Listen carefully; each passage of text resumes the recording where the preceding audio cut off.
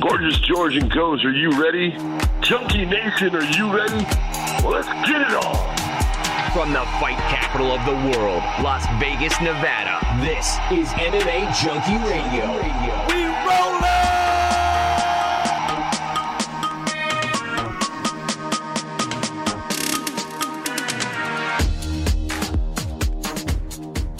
What is going on, Junkie Nation? Gorgeous George and Goes reporting for duty here on a Sunday night for your Monday morning delivery.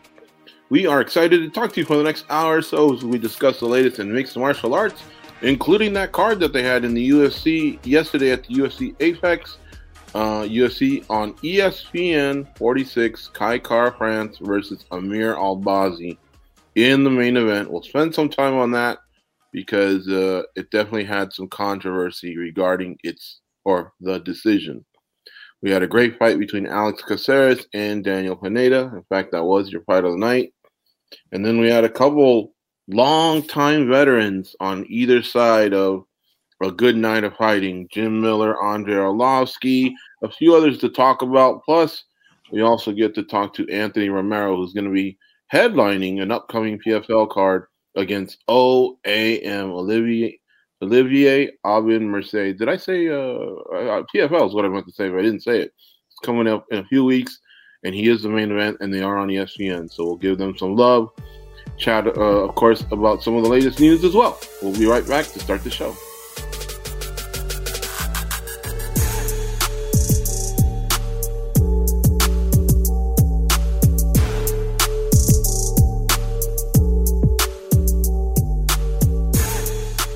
All right, guys. So we weren't able to talk about fights last week because we had no fights. So let's talk about fights before we get into, some of the other stuff that moves the needle in our sport, like when Dana White does his press conference, or when Conor McGregor tweets, or when Tyson Fury chimes in. We'll touch on some of that as well. But we did have a quality main event yesterday. Look, it wasn't a barn burner, wasn't up for fight of the year, but it was decent.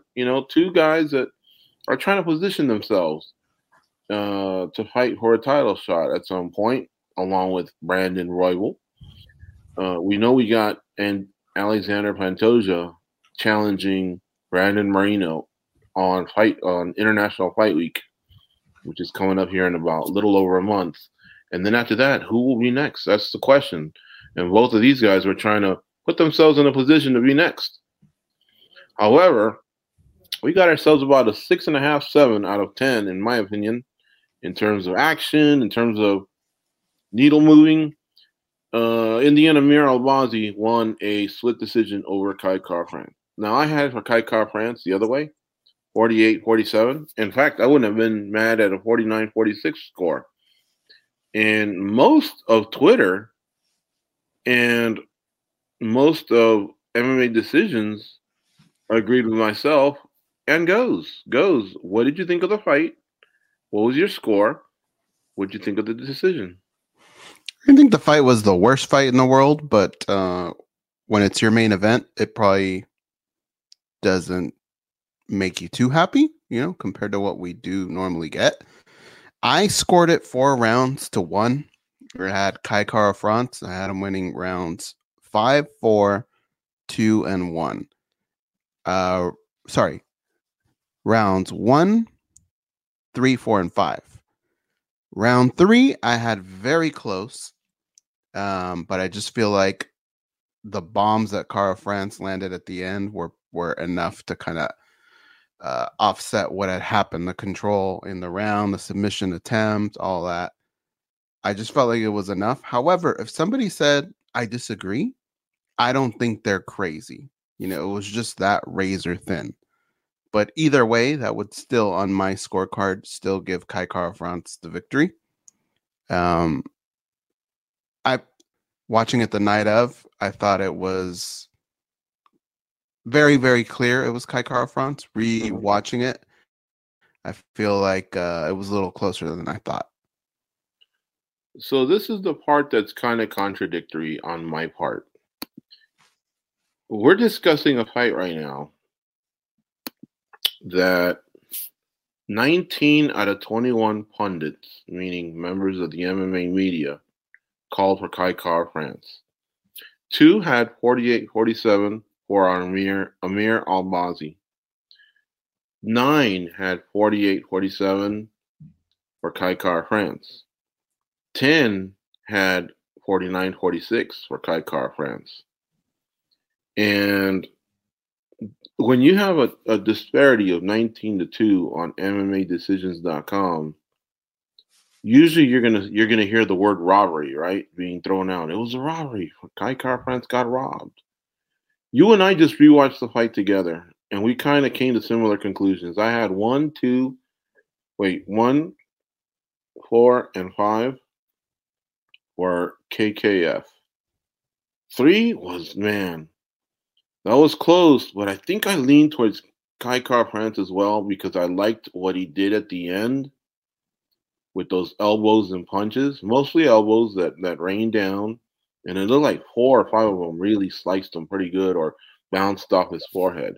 Now, I realized he was also held for about a good 90 seconds in a dominant position when Amir Albazi took his back and secured a body triangle. He had both hooks. He switched the body triangle to either side. He got his elbow underneath Kai Kara-France's chin, but he wasn't able to secure the rear naked choke because their bodies were slipping from either side. And so he wasn't able to get the direct torque from being right behind somebody. And to Kai Kara-France's credit, he also reached back and was able to pull and fight the hands and take just enough pressure off that he was able to survive. Then he stood up and slipped him off in a really, really slick way. And that's when he got on top with about between 40 and 45 seconds. And I'm going to give a shout out to my boy, Alsop. He always says, immediate impact outweighs cumulative effect. And what he means by that is the business end of the round is always the end, and usually judges are swayed by a strong finish to a round.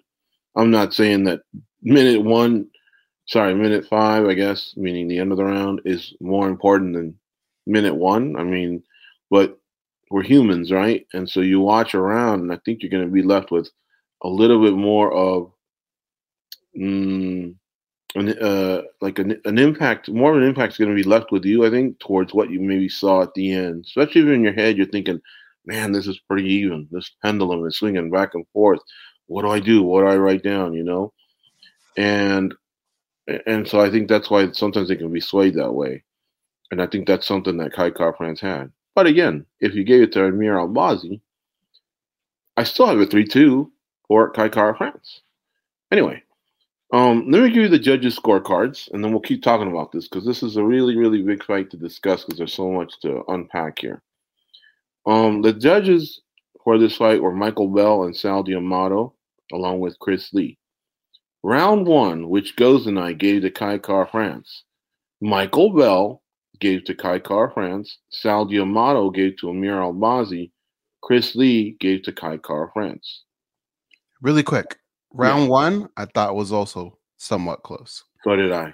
And I think Kai Kara-France, honestly, with that last punch that slipped in right between Amir Albazi's hands, he had him up. It was a real good punch, actually.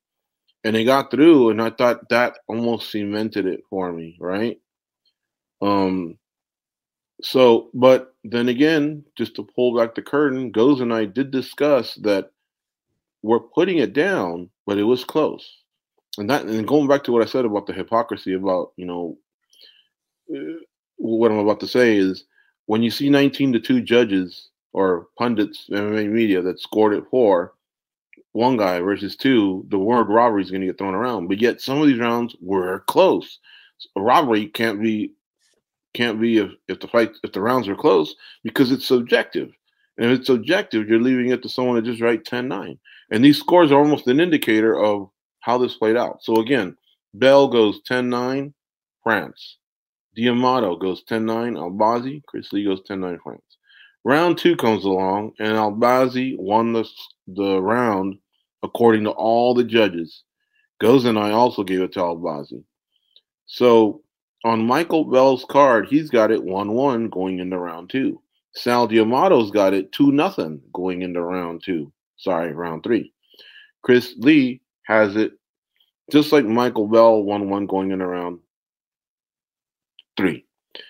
If you watched Twitter that night, I thought I saw more 2-0 Kai Kara Francis than 2-0 Albazi's, but I did see a lot of 1-1s. I don't think I saw 2-0 Albazi's until the third round when I think someone said, I got Albazi winning every round because they show different people that are at home doing it. And so that particular Twitter handle I may just not have seen, but I still had the feeling like it could be 2-0 or 1-0 Kai Kara France. 2-0 or 1-1 Kai Kara France. And that's fine. I thought, well, maybe there'll be a finish. None of this will matter. But in my head, I'm already wondering, man, this is close. These rounds are close. I wonder which one of these is going to make a difference. How about you? I thought it was somewhat closer second time around as I'm watching it. But yeah, I'm kind of like with you up until this point. Round 3 comes along, and all of them gave it to Amir Albazi. Here's why this is important. Because Michael Bell and Chris Lee have identical scores. Round 1 for France and round 2 and 3 for Albazi. So they got it 29-28 or 2 rounds to 1. Albazi going into rounds 4 and 5, the championship rounds. This wasn't a championship fight, but this was a 5-round fight. We'll call it a title contender fight. It was important. It was a headline bout first for both, I believe. And Sal Diamato's score is 3-0 Albazi. So in reality, unless we have a 10-8 or a point deduction or anything like that, or Kai Kara France doesn't finish him, he's drawing dead. You know what I mean? He can't come back and win the fight on Sal Diamato's scorecard. We get to round 4. Round 4 had it. Goes and I gave it to Kai Kara France. So did Sal Diamato and Michael Bell. But if you'll recall, Diamato's scorecard doesn't matter because he's already had it 3-0 Albazi. And unless there's a finish or a 10-8 or everything I just said, it's not going to matter. And it's not going to matter because we already know the results. So I'm not spoiling everything. So leave his card to the side. But on Michael Bell's scorecard, he's now got it 2-2 going into round 5. Chris Lee has just cemented it for Albazi because remember, he gave him 2, 3, and now 4. So now Kai Kara France is drawing dead on his scorecard going into round 5. So round 5 could have been even more spectacular for Kai Kara France, and it wouldn't have mattered. Now, here's why I bring this up. We haven't brought this up in a while, Goes. Well, drawing dead in the sense that, like, they could still get a 10-8, Kai Kara France, that's what right? I said. Minus a 10-8 or some sort of, from performance or a point deduction to a foul, the finish itself or anything else I haven't covered. He's drawing dead in that 10-9s won't save him at that point. Okay. Now, so going into round 5, the fight was really over, unless it was going to be a finish, which there wasn't. And what's funny is we haven't brought this topic up in a while, but I wonder what open scoring would have done for this fight. I've been against open scoring, but I'm also against fights like this where 19 out of 2 of our colleagues feel one way. Twitter really leaned towards Kai Kara France. Most people in the know, I think, lean towards Kai Kara France, yet he's not the one that won the fight. It makes me want to lean towards, well, maybe we should give it a shot. Because, yeah, we've gone over certain situations where if there's a foul, are you going to play it into your favor and you don't want to continue? If you're exhausted, are you going to do this? Are you going to do that? And in reality, I don't think that's the common thing that happens, but it can. And if it happened in an important fight, it sure as hell would disappoint us. Maybe we could fix it. But I wonder how this fight would have done with open scoring. How about you? I'm very against open scoring. However, if there were a rule that said if the fight were tied going into the last round, that I don't see a problem with. Yeah, I mean, it's just not every scenario works for open scoring. That's the problem. And you need just about everything to work because you're making a big change, and there's just a lot of things that can happen. So I'm still against it, but I do like open scoring in the sense that if that last round can can kind of, if it's a tie and both fighters know they need to win that round, I'm okay with letting them know. Mm-hmm. Well, do you think it would help? And I'm not saying this is important, but do you think it would help at least, how can I put it to you?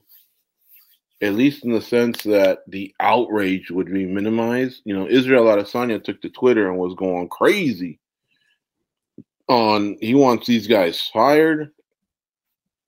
I think he even wanted them expired, and I'm sure he was joking about that.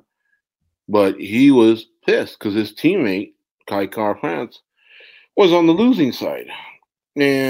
But I wonder if open scoring would at least, how can I put it to you, just alleviate or soften that blow, kind of like, well, you knew it was this.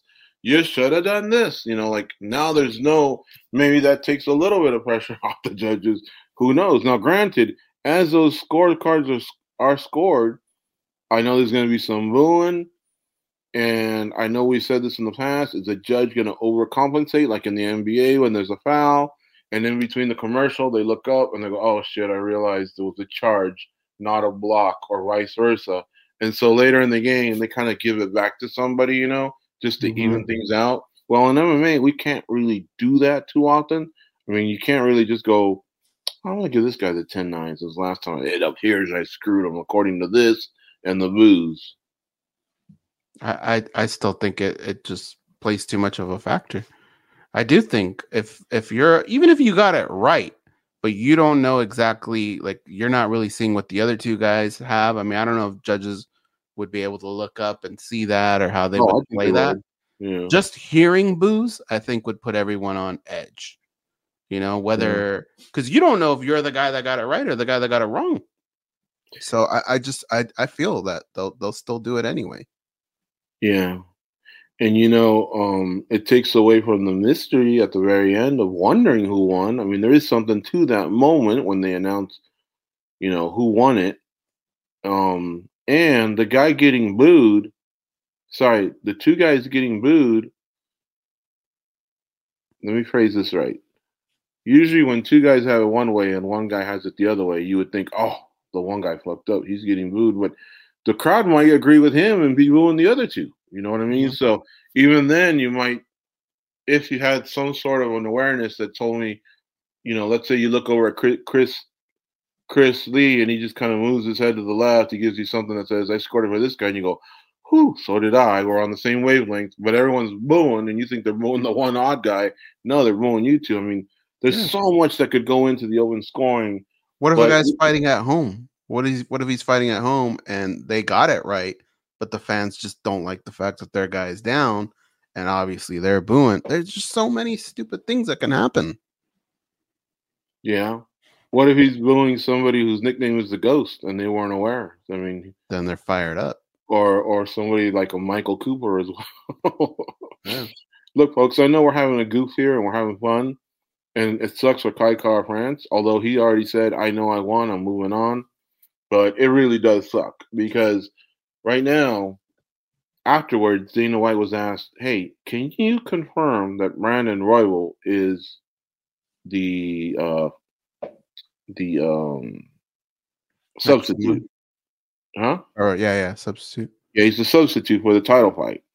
And that guarantees him the next shot. As we all know, Colby's guaranteed the next title shot because he was a substitute. And guess what Dana White said? No, that still isn't the case. He did say he was going to take a good look at this fight. He said this fight was good. It was solid, but he didn't call it great. He didn't say it was a needle mover. And he still wasn't sure what might happen between Albazi and Royval. So he had that luxury of not having to commit to anything, which is fine. I don't hate him for that. I just hate his inconsistency. And I'll get to another one in just a sec. But, Royval thinks he's got this thing locked up, and he doesn't because it could be Albazi. I think, you know what, guys? I think, honestly, let's just put our cards on the table. I think a lot of this just boils down to money. And come when it's time to make fight, who's playing ball and who isn't? Yeah. And let's say Royval's not playing ball.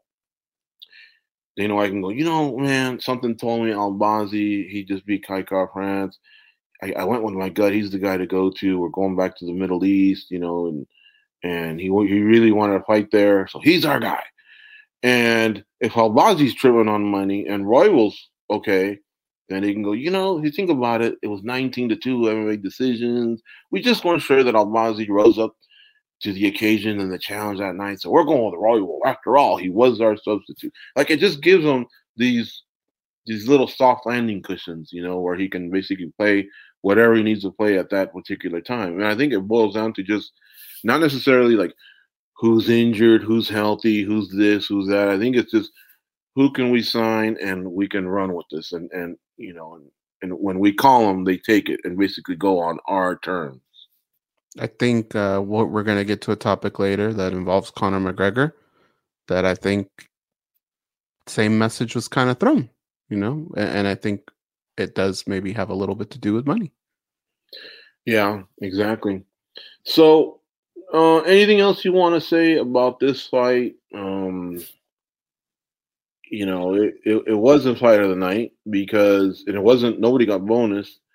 The only thing that happened here was, these two guys got more exposure. There was some controversy. I don't know if he'll take care of Kai Kara-France in any way, but anything else you want to add to this? Well, I mean, I think you and I disagree on a few things when it comes to this topic that we've already sort of talked about. But with judging, it's just like, for me, most of the time, they get it right. Between the three of them, they figure it out, and the right guy's hand is lifted up. There are a lot of times where that doesn't happen, and it just has more of a magnitude when it's a big fight, right? And I don't think Israel Adesanya, I think he overreacted a little bit. Obviously, he's a homer, right? That's his dude. I thought he was in the right. I thought Kai Kara-France deserved to win that fight. But some of the things that he said were just a little too overboard. And I don't know that the judges need that type of response. That's just a little bit much. But at the same time, the judges do need some kind of accountability. Now, what does that mean? Does that mean we're going to pull them up at a press conference and ask them questions? I think, a lot of people ask that, why can't people have access to them like in the NBA? And I don't know that they'll ever say this, but I think the answer is the commission probably just doesn't want that because it's kind of like that reaction that we're talking about with open scoring. If they get drilled like that on a certain fighter, I do believe that the next time around, they might be a little bit more lenient for that fighter or something. I mean, I get that, but it doesn't mean that within themselves, they can't bench a guy when he makes too many mistakes or, that sort of thing. And I know that does happen, but I don't know that it happens enough. So as George alluded to earlier in the program, if you go on MMA decisions, you have 20 outlets, I think, that they score. Mm-hmm. It's pretty one-sided, it really is. And these are people that really, really know the business in and out. And that's the thing is I think we need more judges, but we need quality judges. And you need to make sure that whatever pool you're pulling from are people that make sense, right? So that's going to take time to find out. That's going to take time to find those people, but we have to take steps towards it. And I don't know that we're doing that. Again, fight was a lot closer than I thought. Last point I do want to make is, and I'm probably going to go back, not necessarily watch this fight, but pull up a couple things that George and I noticed. There were far too many times where the judge had to get up out of their chair, rubberneck around something to see what was going on. I thought Sal D'Amato had a great spot, but the other two judges didn't have good spots. And because we were talking about how razor thin these rounds are, I think it does matter that a judge needs to do something like that to see that. That's just stupid. There are plenty other views where I get it. The commentators, they got to see, but most of the time the commentators are looking at their screen. A lot of them don't actually look up and watch the fight. So I just think judges need a better location too, because a couple of them had really shitty views. Yeah, I agree. Going back to Israel Adesanya, he said, quote, I tweeted that before even seeing the scorecards because I knew them two will fuck it up. How many times will they rob athletes and their moments of glory, of their money, their livelihood for their family? Fuck them cunts. They need to expire quickly and go. Mike Bell was the only judge to score this properly. The other two definitely need to disappear.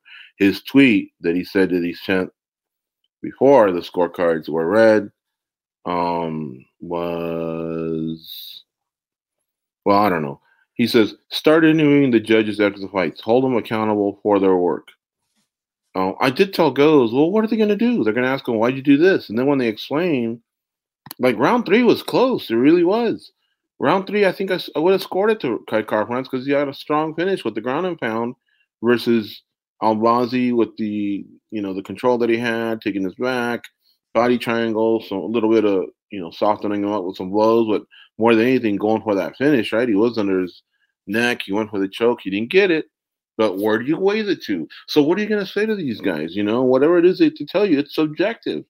So unless they were completely crazy, you're pretty much going to go, okay, that's all I wanted to hear, that you were kind of awake and watching the same thing as us, only you thought this and we thought that, and that's that. I guess it's so yeah. I mean, I don't know what Izzy wants, but I know this much. I don't know that if we fire the 10 best judges in the world, that we have 10 ready to go that aren't going to do this. Because let me tell you something. This fight's not a good example. There's a lot of fights that are close, and you'll see a lot of people in the business, whether it's famous like a Joe Rogan or a Boss Rudin, a Mark Coleman, a George St. Pierre. And it wouldn't shock me if those 4 had 4 different tweets where they all had 2 different scores in a split decision. And at no point would you go, well, yes, we don't know shit. Boss Rudin doesn't know what he's talking about. Mark Coleman's not. You're like, no, these people know the sport. They fought in the sport. It's just that they kind of saw it something different. And it happens a lot. I watch Twitter a lot. It happens a lot. This one was a little bit more one-sided, And that's why I understand the uproar. But holding them accountable, I still don't know what that means, because I'm telling you, if you say, let's say this is the co-main event, and you held them accountable in between this and the main event, and you go, hey, Chris Lee and Sal D'Amato, we're holding you accountable. You're going to sit the rest of the night. And when you ring Junichiro Comigio and Patricia Morse Jarman or whoever, there's Eric Cologne's another guy, Ron McCarthy, are you going to tell me that they don't have controversial scores from the last month or so? Yes, they do. So you're not really doing anything. So once again, for the 100th time, fighters do more. Because wouldn't you agree that Alex Caceres and Daniel Pineda definitely emptied their gas tank and definitely went for it more than these two. Are these two ranked higher? Are they better? Maybe within their division, I suppose. But those other guys really did lay it all out on the line. And by the way, Ryan Garcia should be embarrassed of himself after watching Daniel Pineda take those kicks, like 3 or 4 to the liver and a couple of body shots. And that dude just like winced and then said, fuck it, I'm right here. Let's go, But anyway, like I say, I still think there was moments in the fight when they were staring at each other and they were missing or not throwing. Like, they really could have done more. That's just the part that you and I are always going to disagree over. But I think you fight within your game plan. You fight within your limits. Yeah, I don't have a problem with that. But you're leaving your hands. You're leaving your fight, the decision, your win bonus, your run to the title. You're leaving it in the judges' hands. Yeah, so judges, do your job. Get it right. No. Yeah, that's who I slap first. I slap the judge first, and I say, do your job. Do your job right.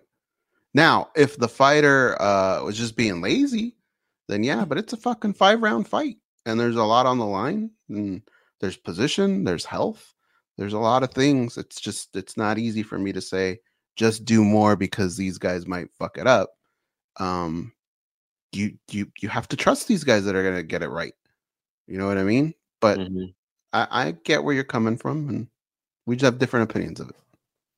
These guys that didn't get it right, what would you do? Fire them or just make them sit the next one? And like again, do you have two that are ready to go that are better than these two? I have a serious talking with them. Uh, for starters, you have three guys that are doing the same job. Why are you? There's times where one guy will have it 30-27 one way and the other guy have 30-27 the other. That's just unacceptable. Those are the type of moments where I say this person needs to sit for a while or go down Yeah, a that one peg. I agree with for sure. And I But think in you this should tell particular them. one, I think you talk to them and you just say, what were you seeing? What is it that you saw? And figure it out. Nobody leaves the room until we figured it out. Is what I would say. We can't just not this agree to disagree. That doesn't work. We need to figure out and So in say, round three, who what goes if wrong. Sal Diamato tells you, man, I just thought he was closer to finishing the fight with the choke. That's why I gave him the round. That's cool. That's cool. But explain the other rounds, right? Like those are the ones that I really want to hit. Round three was close, and I'm fine with that. I think you can have an explanation on both sides. People who thought Albazi won that, I have no problem, because even I sat there for a while trying to figure out, man, I don't know. I just don't know. It's so subjective. But there are other rounds that I would just disagree. Okay, I know the camera's backwards, so hold up your two hands as fists. Your left is the watch one, right? Yeah. Okay. You're gonna raise fingers.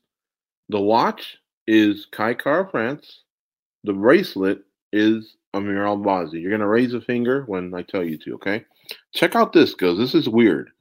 In round one, let's just say they scored it 2 out of 3 or unanimous that way versus adding up the scores. Check this out. Let's say in round one, we were to grab all the judges' scorecards and go, 2 judges had it for Kai Kara France, 1 had it for Albazi. We give it to Kai Kara France. Okay. Round 2 and 3 are easy because all 3 judges had it for Albazi. So now it's 2-1 Albazi going into round 4. Rounds 2 and 3 were already for Albazi. So 2 fingers for Albazi. Yes. Now round 4 comes along, right? Get this. 2 judges had it for Kai Kara France and 1 for Albazi. So if we were to go that way, we'd go, okay, how'd you guys have it? 2 out of 3? Oh, yeah. And then in round 5 goes, same thing. 2 out of 3 judges had it for Kai Kara France and 1 for Albazi. Kai Kara France would win it in that style. So as the judging was happening, because of the 10-9 system, the way the math adds up, it's different than if we were to just go round by round and then just go 2 of the 3 or all 3 said it was this guy, and we judged it that way. That's what was so bizarre about this fight. That's interesting, because I think we had a little off the record conversation. That's if you did it that way, that's where maybe you could benefit from having more judges. Yeah. I mean, they have, they rotate, so it's not like there's not 2 sitting around. They definitely have extra ones. In fact, the referees, most of them can judge as well. You probably just have to pay them all a little bit more, but that's fine. I'm pretty sure they would do it. I don't think it's exhausting work. You and I went to Cage Warriors this weekend, and Herzog, Dean, and Trigg all seemed calm, rested, eager to work their next fight, and they would take turns collecting the scores and running around when you weren't the third man in the cage. But it's a possibility. I hope. In fact, I got to follow up and see if they are going to have a judges and referees gathering this year in Las Vegas, as was rumored. I'd love to go in there and then just ask them, "Hey, am I crazy, or would this work?" Because how is it that if we were to stop the fight and ask the 3 judges what they thought, and 2 of the 3 thought this guy won this particular round, how is it that doesn't match up to the scores the other way? Everybody bashes this 10-9 system and says, we need another one. We're not going to do pride. Hey, remember all 25 minutes and then tell us who won at the end. I don't think we're going to do that. So what about something like this? Yeah. I think it would work if you had 5 judges. I think it would be pretty close to, I don't want to say bulletproof, but I think a lot of dumbness would get tossed to the side. Should Israel Adesanya in any way, and I know the UFC says free speech, we don't shut our guys up, but in other sports, somebody popping off like this at the officials, you're going to either write a check or get suspended or both. I'm not okay with it in the sense that I thought it was a little ignorant, the way he did it.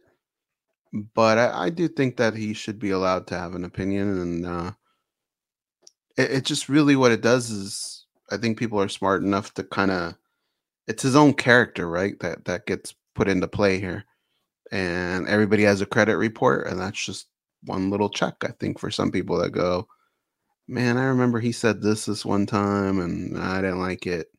Whatever, it's up to him to either gain or lose fans. But I don't know. A lot of people say a lot of dumb things. I'm one included. And maybe the next day or even a week after that, you kind of look back and go, man, I wish I didn't say that. That was dumb or whatever. I don't feel like Israel Adesanya is that guy. I feel like you could ask him this a year from now and he'd say, yep, that's how I saw it. Mm-hmm. I'm not sure where this took place, but in the Europa League final, Roma played Sevilla. It was 1-1, and they went to penalties. Sevilla won. And Jose Mourinho, he had gone to an area where the referees could be, and he was yelling at Anthony Taylor, who actually referees in the English Premier League. So he was yelling at him, but even worse goes when the referees were boarding their plane at whatever city this was, because it's in a neutral city. It wasn't in Rome and it wasn't in Sevilla. They were trying to go home. This was like, in the area where you're boarding or whatever. A couple of these guys were getting accosted by Roma fans. So this can get ugly because we're a worldwide sport similar to soccer, And I'm not going to say that the NBA refs or the NFL refs, that this doesn't happen to them, but I think we have a little bit more of a secure system for MLB, NBA, NHL, all them than we do for some of the other sports. But I don't know. I'm a big believer in free speech as well, but this doesn't help. Yeah. I just don't know that you could say, hey, now give us money because he said that. Like maybe a talking to. I don't think that would hurt, but I just don't see Dana White being a guy that would do that. Right. All right. Well, the rest of the card went like this. Alex Caceres defeated Daniel Pineda. And even though it was unanimous 29-28, it was really, really great fight. Fun to watch. It got fight of the night, $50,000 each guy. Jim Miller defeated Jesse Butler. Jesse Butler filled in for Jared Gordon. And Miller finished him in 23 seconds. He got $50,000, by the way. Tim Elliott defeated Victor Altamirano. Decision, 30-27, two-time, 29-28. But it was unanimous in his favor. Long week for Tim Elliott. Long couple of weeks because he put it out there. His wife, fellow fighter and former UFC bantamweight Gina Mazzani, apparently has been having fun outside the marriage, and surprisingly, he says even after all this, he's still in love with her. But he must have thought with a lot on his mind, but he was able to get through this, which was pretty amazing, man. Karine Silva defeated Ketlin Souza, submission, knee bar. Poor Souza's knee just popped out, man. She's going to be out for about a year, I imagine. Elizio Zaleski dos Santos defeated Abubakar Nurmagomedov, split decision there. Daniel Santos defeated Johnny Munoz Jr. Dontel Mays defeated Andre Arlovsky. John Castaneda defeated Muin Gafarov. Mohamed Naimov defeated Jamie Malarkey. Elise Reed defeated Jinyu Fry. Damon Blackshear defeated Luan Laceda. Felipe Lins defeated Maxim Grishin. I already told you Caceres and Pineda had 50 Gs. Jim Miller had 50 Gs. Mohamed Naimov, who stepped up at late notice, he defeated Jamie Malarkey. And Jamie Malarkey was like a minus 400, 450 favorite. Namath got the other win bonus. How is it that a violent and beautiful technique like that submission that Kareem Silva did, how is it that one didn't get a bonus? Well, Dana White said, hey, look, how do you not give Fight of the Night to Fajeda and Caceres? True, I agree with you, Dana White. He goes, well, now we are left to make a decision. One guy took that fight on the late notice. He was a huge underdog. He beat Malarkey. And the other one was Jim Miller, who looked great. He popped him, got the job done. So, yeah, it's unfortunate that we're not going to give 50 G's to Kareem Silva. But what are you going to do? And I'm thinking this whole time, you've done it before, motherfucker. Whether it's a pay-per-view or a fight night, you dug in your pocket and you said, we're just going to have five. Sometimes they even do all the finishers. So for him to sit there and kind of like scratch his bald head and go, what am I supposed to do? You know, I'm thinking, oh my God, that goes, you got to explain to me why that drives me nuts. Because it's inconsistent. I don't know that, a lot of times they'll say, but we'll take care of them, whatever. Maybe he's still going to do that. I would imagine. Who did we just have on? Me and you just had someone on, and we'd say, hey, did you get taken care of? And that fighter told us, well, no. He kind of didn't want to talk about it, but he also wasn't shy. I think it may have been Steamroller, because he had a nice finish in New York, and he didn't get it. And we asked him, did you get taken care of? And he kind of denied that he did, right? Yeah, I think it was him. Don't quote me on that. I think that gets him off the hook. Yeah, we'll take care of them. You know, they'll be happy, you know. Well, yeah, if they were getting nothing and you just wrote them $500, I suppose they'd be happy. They might be pissed that it wasn't more, but it's something that came out of nowhere, right? If you weren't expecting it or if you were ruled out, same goes for 1,000, 10,000, 20. It's not 50. And again, where's the consistency? And why are you so baffled as to where you're going to get the money or why you're in that pickle? Just say, fuck it. That was a great submission. We can't decide. She gets one too. You know what I mean? Yeah, I agree.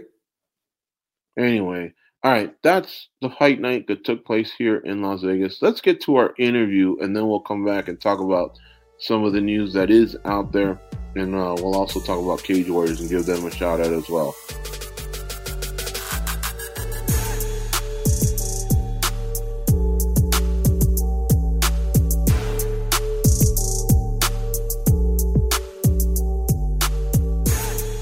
What's going on, Junkie Nation? Gorgeous George and Goes are back with another superstar from the sport of mixed martial arts. Today we get to talk to 12-1 Anthony Romero. They call him the Genius, fighting out of Ontario, Canada. He's going to be fighting in the main event on June 23rd against OAM, fellow Canadian, 10 p.m. Eastern on ESPN. You can't miss it. They're on the leader, the sports leader, for crying out loud, and it's the main event. How are you, Anthony? I'm doing great. How are you guys? Good. Let's just get it out of the way. The big elephant in the room, and then from here we'll have some fun. But okay. I wouldn't say every day I wake up, but the past few days I've been waking up, and I click MMA Junkie to get caught up. There's been some PED suspensions. I mean, it's really flipped the whole season upside down. Big names, smaller names. Share your thoughts on this, and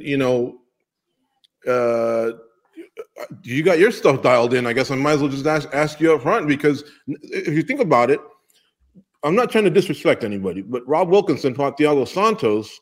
This is a former champion against a big free agent, and that fight almost meant nothing now, if you think about it, because they both tested positive.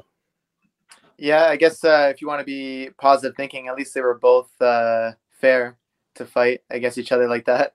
But other than that, it's very disappointing. I've mentioned it before. It's like you look up to these people, you look up to these champions, especially like myself on the rise. Like you look at them, you're like, I want to be like them. I want to take the path that they've taken. They've worked hard. They put the time into the gym. But then when you realize like the background stuff of like, oh, they did it, but they had this extra stuff. There's always that asterisk with their name and the wins that they've done. It just kind of sweeps everything away, all this success. So again, very disappointing, but it's out of my control. I control what I can, and I'm very happy that I'm taking the, I guess you can say, the clean path to the top. So, you came through the Challenger Series, so you weren't in Vegas. You weren't part of the testing protocol or anything like that. Have they done any additional testing because of what happened to any of the fighters fighting in Atlanta? And I guess you yourself is who I'm asking. I believe that we'll do testing when I get there. I'm not really too sure how it works or how they adjusted things, but I'm all for it. I'm not someone who has anything to hide. Like I'll do as many as you want, as long as the sport is clean. I'm happy to do that. So you come in with 0 points because you're I guess an alternate. We'll say. What have they told you about? You're going to get this one and only chance, obviously, to get 6 points, 5 points more, whatever it takes to advance. But do you have any tiebreakers in your favor if someone who fought with 2 fights winds up with the same amount of fights as you? Do you win a tiebreaker, or what can you tell us about that? That's a good question. I'm excited to hear about that, to see how that would take part. But other than that, my goal is to go out there and to win the fight. And I get 6 points, great. If I get extra points, great. But to beat the champion, or I guess you could say the former champion, it's a big feather in my cap, and I'm excited to make it into a reality. You guys being Canadians, albeit not in the same city, but you're also not opposite ends of the country. Have you ever crossed paths and trained? We've trained, not that he would remember anything. I was a 17-year-old kid going to train at TriStar, trying to build my dream, becoming a professional fighter. And yeah, he was there. George was there. All those top guys are there. And yeah, we did like a one situation round. And other than that, I didn't even think anything of it. So yeah, not much to say about it. And that's probably why he doesn't remember me, but he will one day. So now you did go 5 minutes with him, it sounds like. One thing I've observed with OAM is he looks strong, and he's very methodical with his game plans. He goes out there and tries to win rounds, and he gets his hand raised a lot. Did those 5 minutes, did you learn anything? Is he as strong as he appears? What can you tell us about what you remember?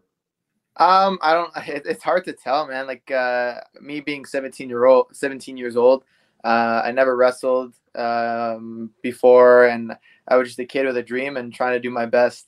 So it's so many years ago. I've changed, he's changed. So it's a brand new fight for both of us. And like I said, he probably doesn't remember even seeing my face ever. So that doesn't matter to me. It's the goal that I have in mind of winning the fight, and that's what will happen on the 23rd.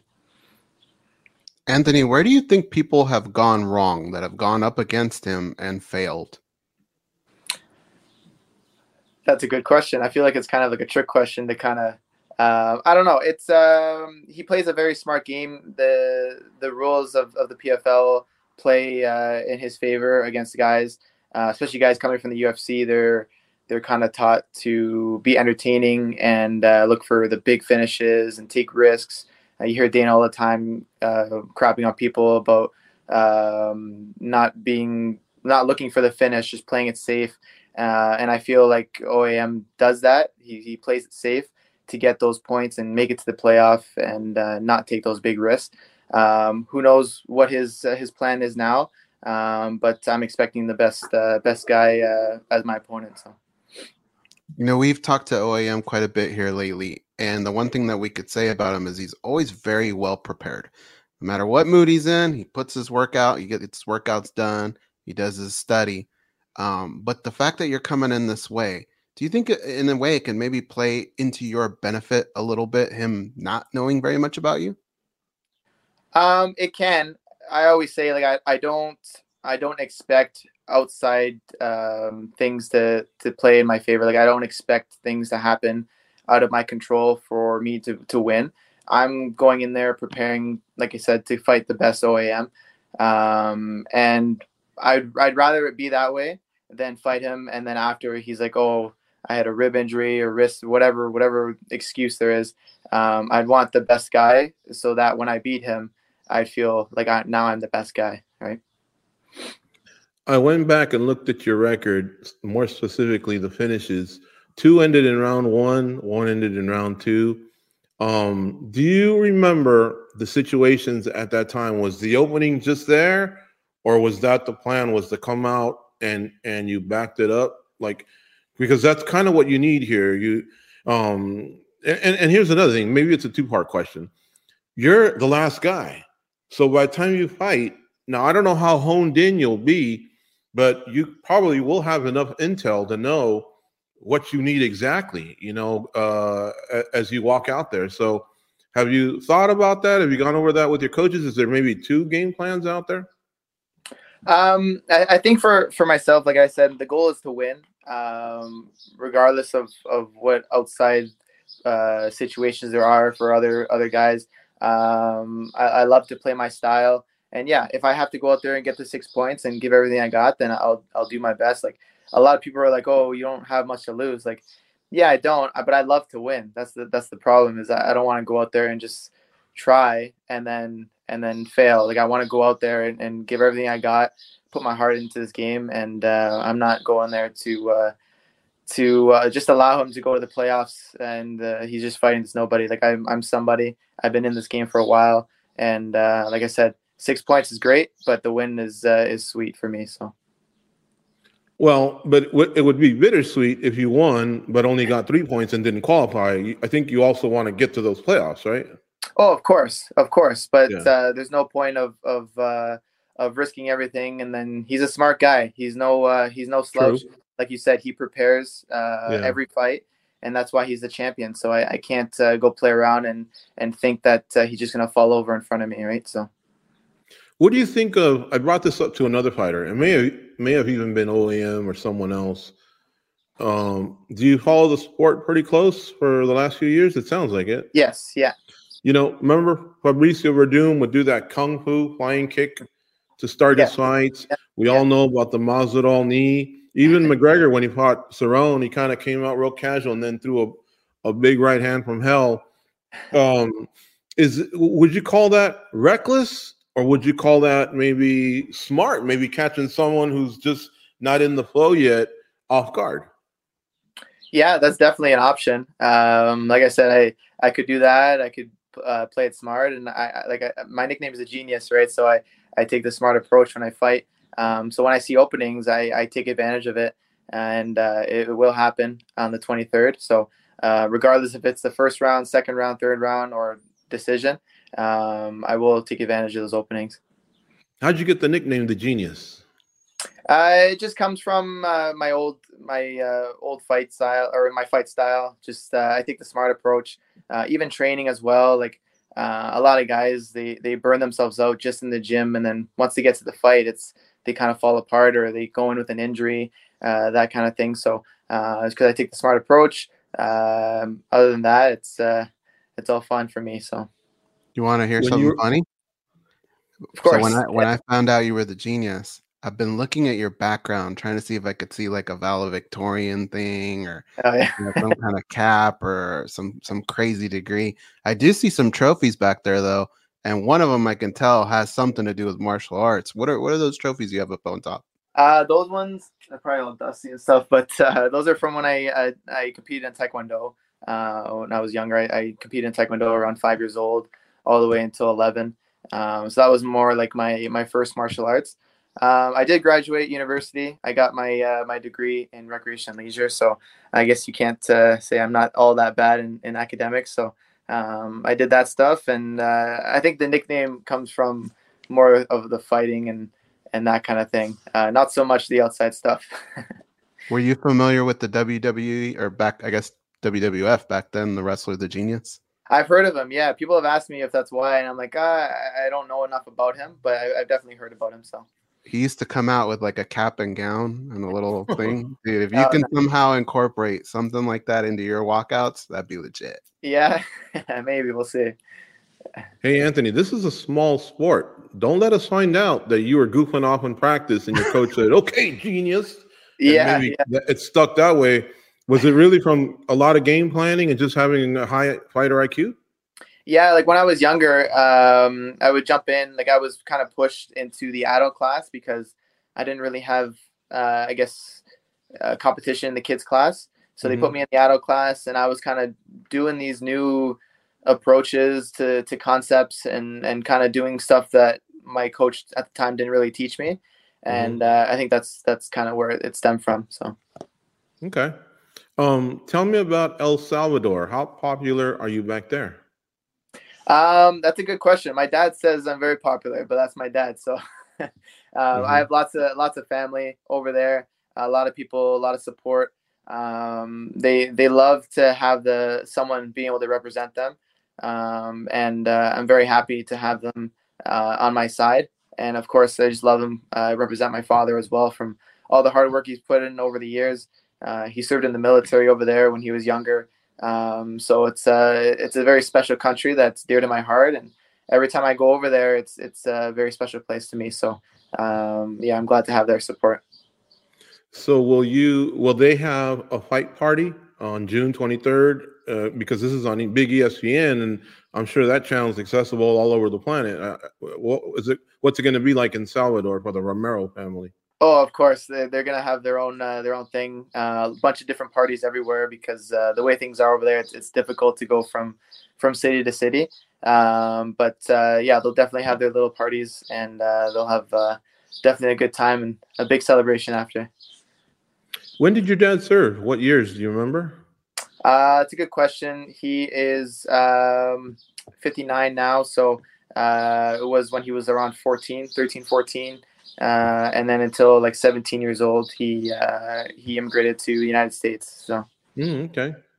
When Goz and I went to Afghanistan on a morale visit, we saw soldiers, well, I should say military personnel from all countries. And I remember El Salvador was well represented. I mean, not to think, oh, could that have been your dad? I'm just saying, I'm curious because a lot of countries were there, obviously, backing up the United States or part of treaties with the United States on the Bagram base in Afghanistan. So it was pretty cool. I actually chatted with some of them, and they were really cool guys. Oh, cool. Yeah. You meet some neat people. So.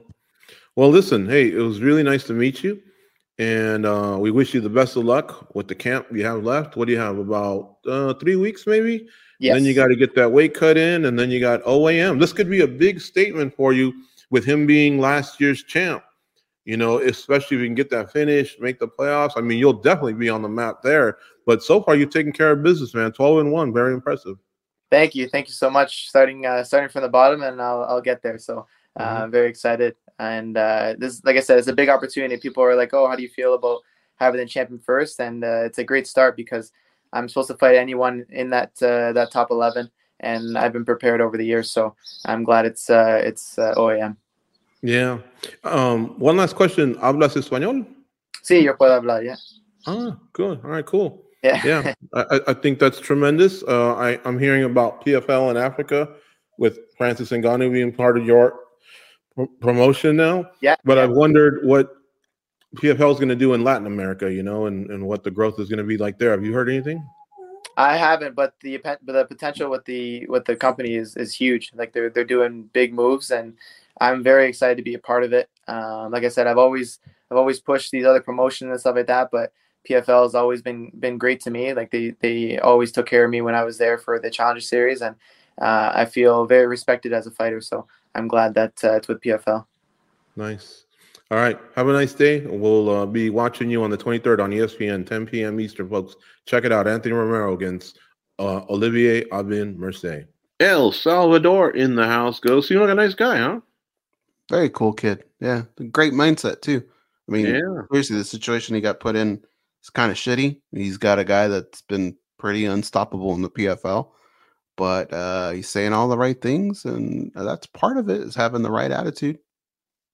Yeah, maybe he is a genius after all. If he can figure out the OEM puzzle, he'll definitely be a genius. Not too many people do. Okay, so real quick, let's talk about Cage Warriors. We were there on Friday here in Sequan Resort Casino in San Diego. Pretty cool location. Boy, Goz and I, when we were going, I wouldn't have blamed him if he thought, hey, are you turning me into the cartels for like $100,000 or what? What were we driving here? Because we were way down towards the bottom of California. Mexico couldn't have been that far. And we were taking some remote roads to get there. But all of a sudden, boom, pop up, walk in, nice place. It's like an episode of Ozark. I thought for sure you were going to dig a ditch or something, throw me in there. Yeah. But no, good fights, man. I'll be honest. I think I may have heard of one or two. I was trying to read up a little bit during the day, but yeah, for the most part, I was going in there blind. Hey, what's gonna happen? I don't know. But there was some good talent. In fact, there was a guy that was 0-0, and I think it was Anthony Orozco. Wow. I mean, for one, tons of energy. He brought a lot of fans. He finished his fighter. I wouldn't be shocked that if he was at 5-0, there might be some publicity behind this guy because that room loved him. But there was some really, really good fights. There was another kid out of Liverpool who lost, but he had some nice skills. So flyweights were banging. Overall, I just really enjoyed the card. In attendance was light heavyweight champion in the UFC, Jamal Hill, Rose Namajunas, former two-time strawweight champ, along with her man, Pat Barry, former UFC heavyweight veteran. We also saw on the call of the fights, Angela Hill, Jessica Penne was spotted. I think we saw, I'm not sure we confirmed it, but Alexander Hernandez was in the corner of a fellow named De Jesus, who has one of the fastest jabs I've ever seen. And then Steve-O to round out the names of VIPs also on the call for their fights. Yeah, it was a fun night, man. And it was it's always a bucket list to go to some of these events. And man, remember George, I told you we really haven't missed very many. I made a list late that night, and yeah, we still have a lot to go. But it was good to finally check a Cage Warrior off our list. Mm-hmm. But it's kind of got like a little asterisk next to it because I think you still want to do it, overseas. I think it'll be even better. Mm-hmm. But I was really, really impressed with what they did out there. It was fun. It had a great pacing, really good fighters. You know what? I would even argue that I thought the level of fighter at times were just as good, if not better, than a Dana White's Contender Series. What you see? That's interesting you say that. I didn't think of it, and I don't think you're crazy.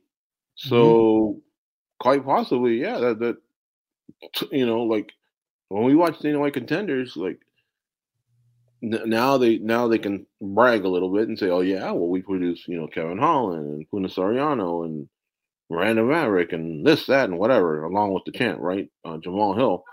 But that night, you're not left with, oh, there's a future champion there. You're just left with somebody that you can say, oh, I think this person will do well on the next level, and you leave it at that. Yeah. Shout out to Graham Boylan, Ian, who's part of their team as well. He's their matchmaker.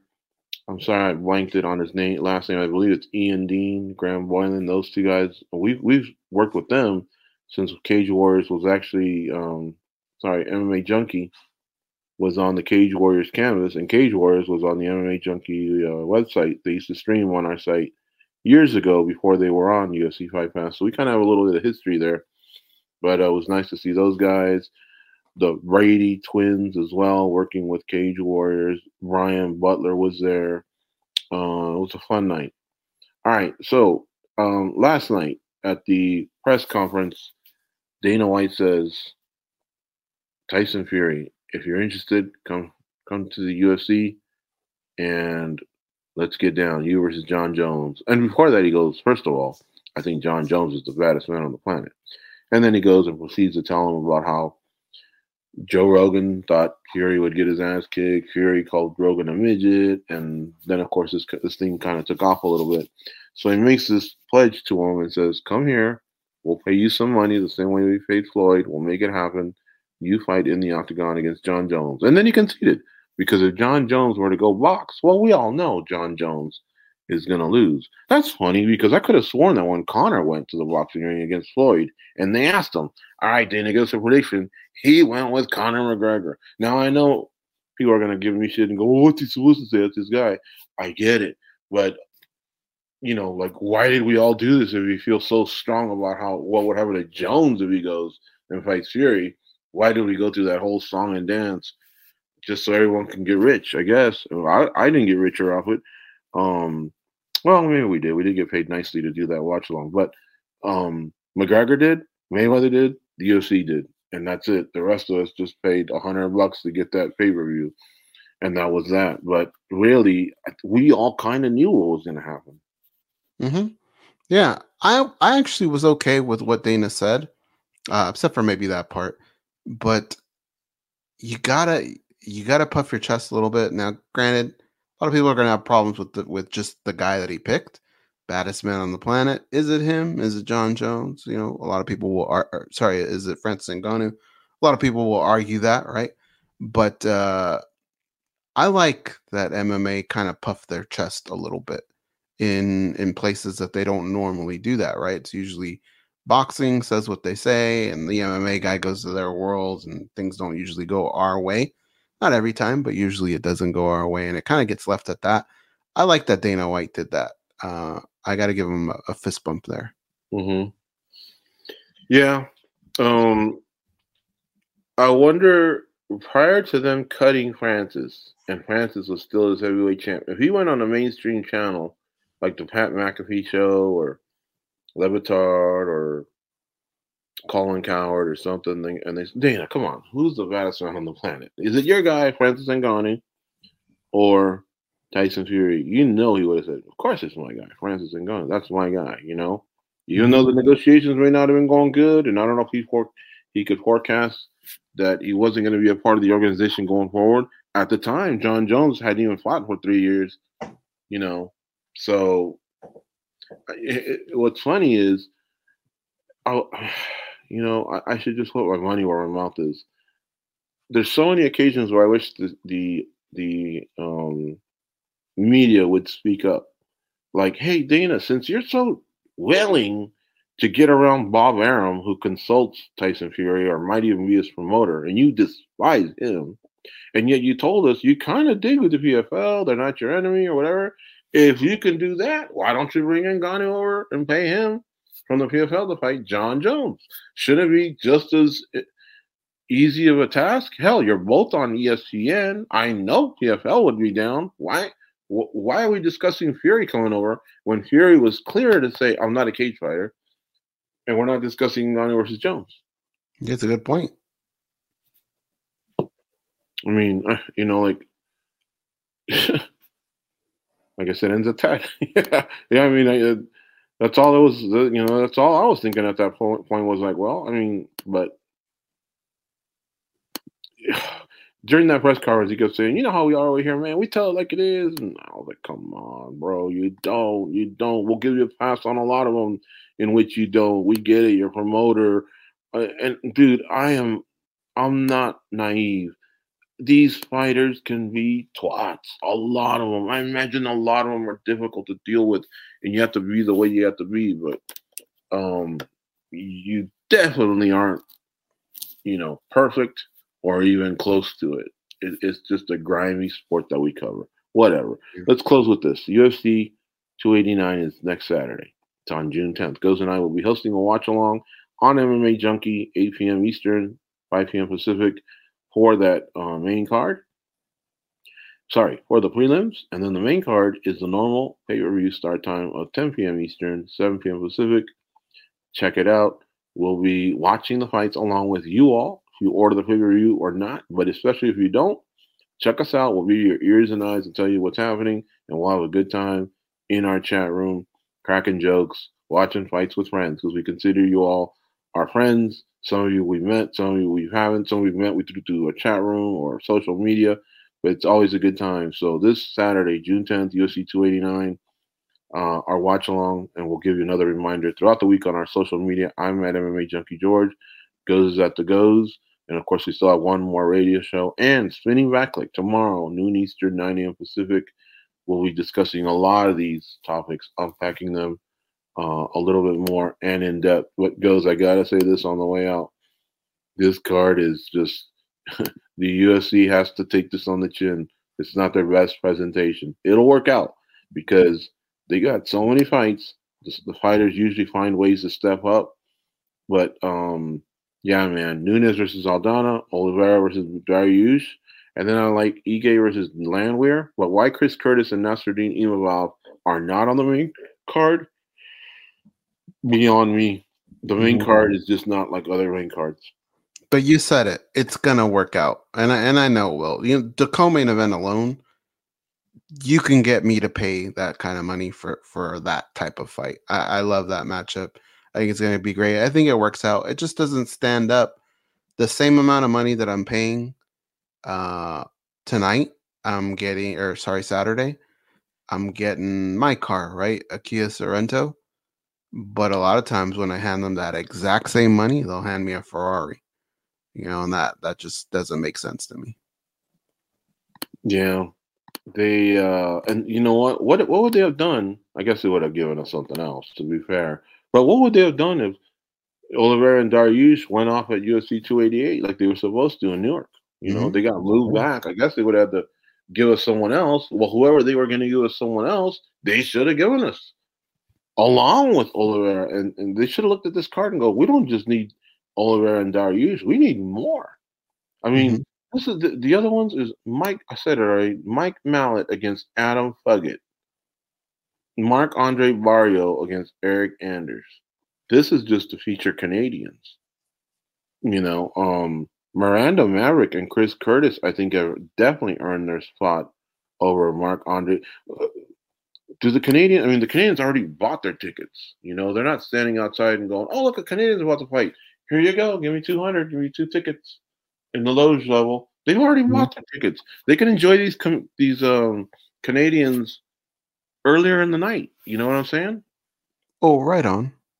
Yeah, I think that's what they'd say. But it's just silly. It's I don't know. It's gonna work out, but it's just not the same.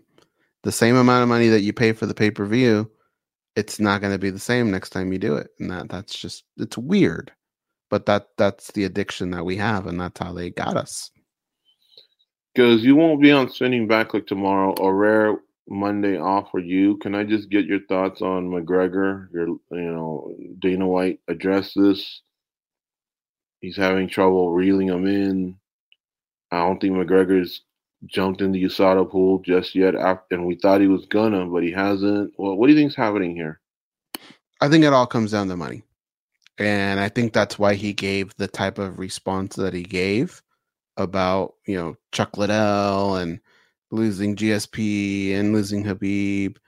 I think he wanted fans to know one or two things. One is this probably does come down to a money issue with Conor McGregor. And he's shown in the past that the UFC moves on. And that's true. That is really, really true. But the one guy that you have to point to that is a little bit outside of that bubble is Conor McGregor, right? So in this particular case, I don't know that it's as easy as maybe Habib saying he wants to go, right? Like, remember how much he campaigned for Habib to stay? Like, it means something. I think that's the first thing he was trying to make. And I think the second is, hey, fans, MMA media, all you people, you want the fighters to get paid. And I've said this a lot. Be careful what you wish for, because the more money them guys make, the less chance you're going to get to see some of the fights that you really want to see. That's unfortunate, but I don't know. There aren't too many instances. It does happen in boxing, but there's not too many where we don't get the fight that we want to see. Sometimes we get it a little later than we want, but eventually money comes around and it happens. In mixed martial arts, it's like, man, if they start making a little bit more money because they had such a shitty time coming up and all that, I don't know. I just think they're a little bitter. There's not too many Conor McGregors that make that kind of money. It's just a completely different pay scale. But maybe a Ronda Rousey or someone like that, I get why she walked away. She probably made a good amount of money to say, I'm done. So the more money these guys make, the less chance you're going to get some of these matches. And I think that's why he maybe threw that part out too. I think she walked away a little bit because she was not a bully, but when things were easy, it was the funnest thing on earth. People throwing pedals at your feet. Mm-hmm. And then when the times got tough, she didn't take that first loss well, especially because she got knocked the fuck out, right? Yeah. And then when she came back, she just happened to come back against the GOAT. Like, if she wins that fight, would she have been, back in or not? And then seeing her the way she beats with the WWE, whether it's their executives, the fans there, you could just tell she's not a good loser. She's not a good loser. She's got a winning mentality, and I get it. She's amazing in that regard. I always say, hey, Henry Cejudo, you have some competition when it comes to the greatest combat sports athlete ever, because Ronda won a bronze, you won a gold. I get it. She won a title, you won 2 in MMA. I get it. But then she went over to WWE and became a title holder and a superstar there. That's where you may go, oh, that ain't a combat sport because it's sports entertainment. Maybe. But there's going to be a lot of people that go, no. They take bumps and bruises. Something's happening there. And she reached the pinnacle, So what she did was amazing. But at the same time, she and I know we didn't bring this up for discussion right now, but it's just something I've been thinking about. McGregor, same thing. When things are going great, they were great. But the minute there was any bit of adversity, hasn't gone his way, and a lot of it does have to do maybe with the money. But I don't know. I guess he has to get in USADA first, and then we'll figure it out. But when he said it 2 weeks ago or 3 weeks ago, I'm going to get in it next week or something like that, we thought, oh, cool. And he still hasn't. So now I'm starting to get a little scared. I think it has to do with not necessarily motivation, because he never gets out of shape, really. I think it has to do with that foot isn't responding the way he wants it to. Yeah, and he can't afford another loss. Yeah. All right, let's get out of here, folks. We'll talk to you on Thursday, and we'll remind you about all that stuff going on, including the watch-along on Saturday. Go out and be a champion and keep your lock on MMA Junkie throughout the week. We'll see you soon.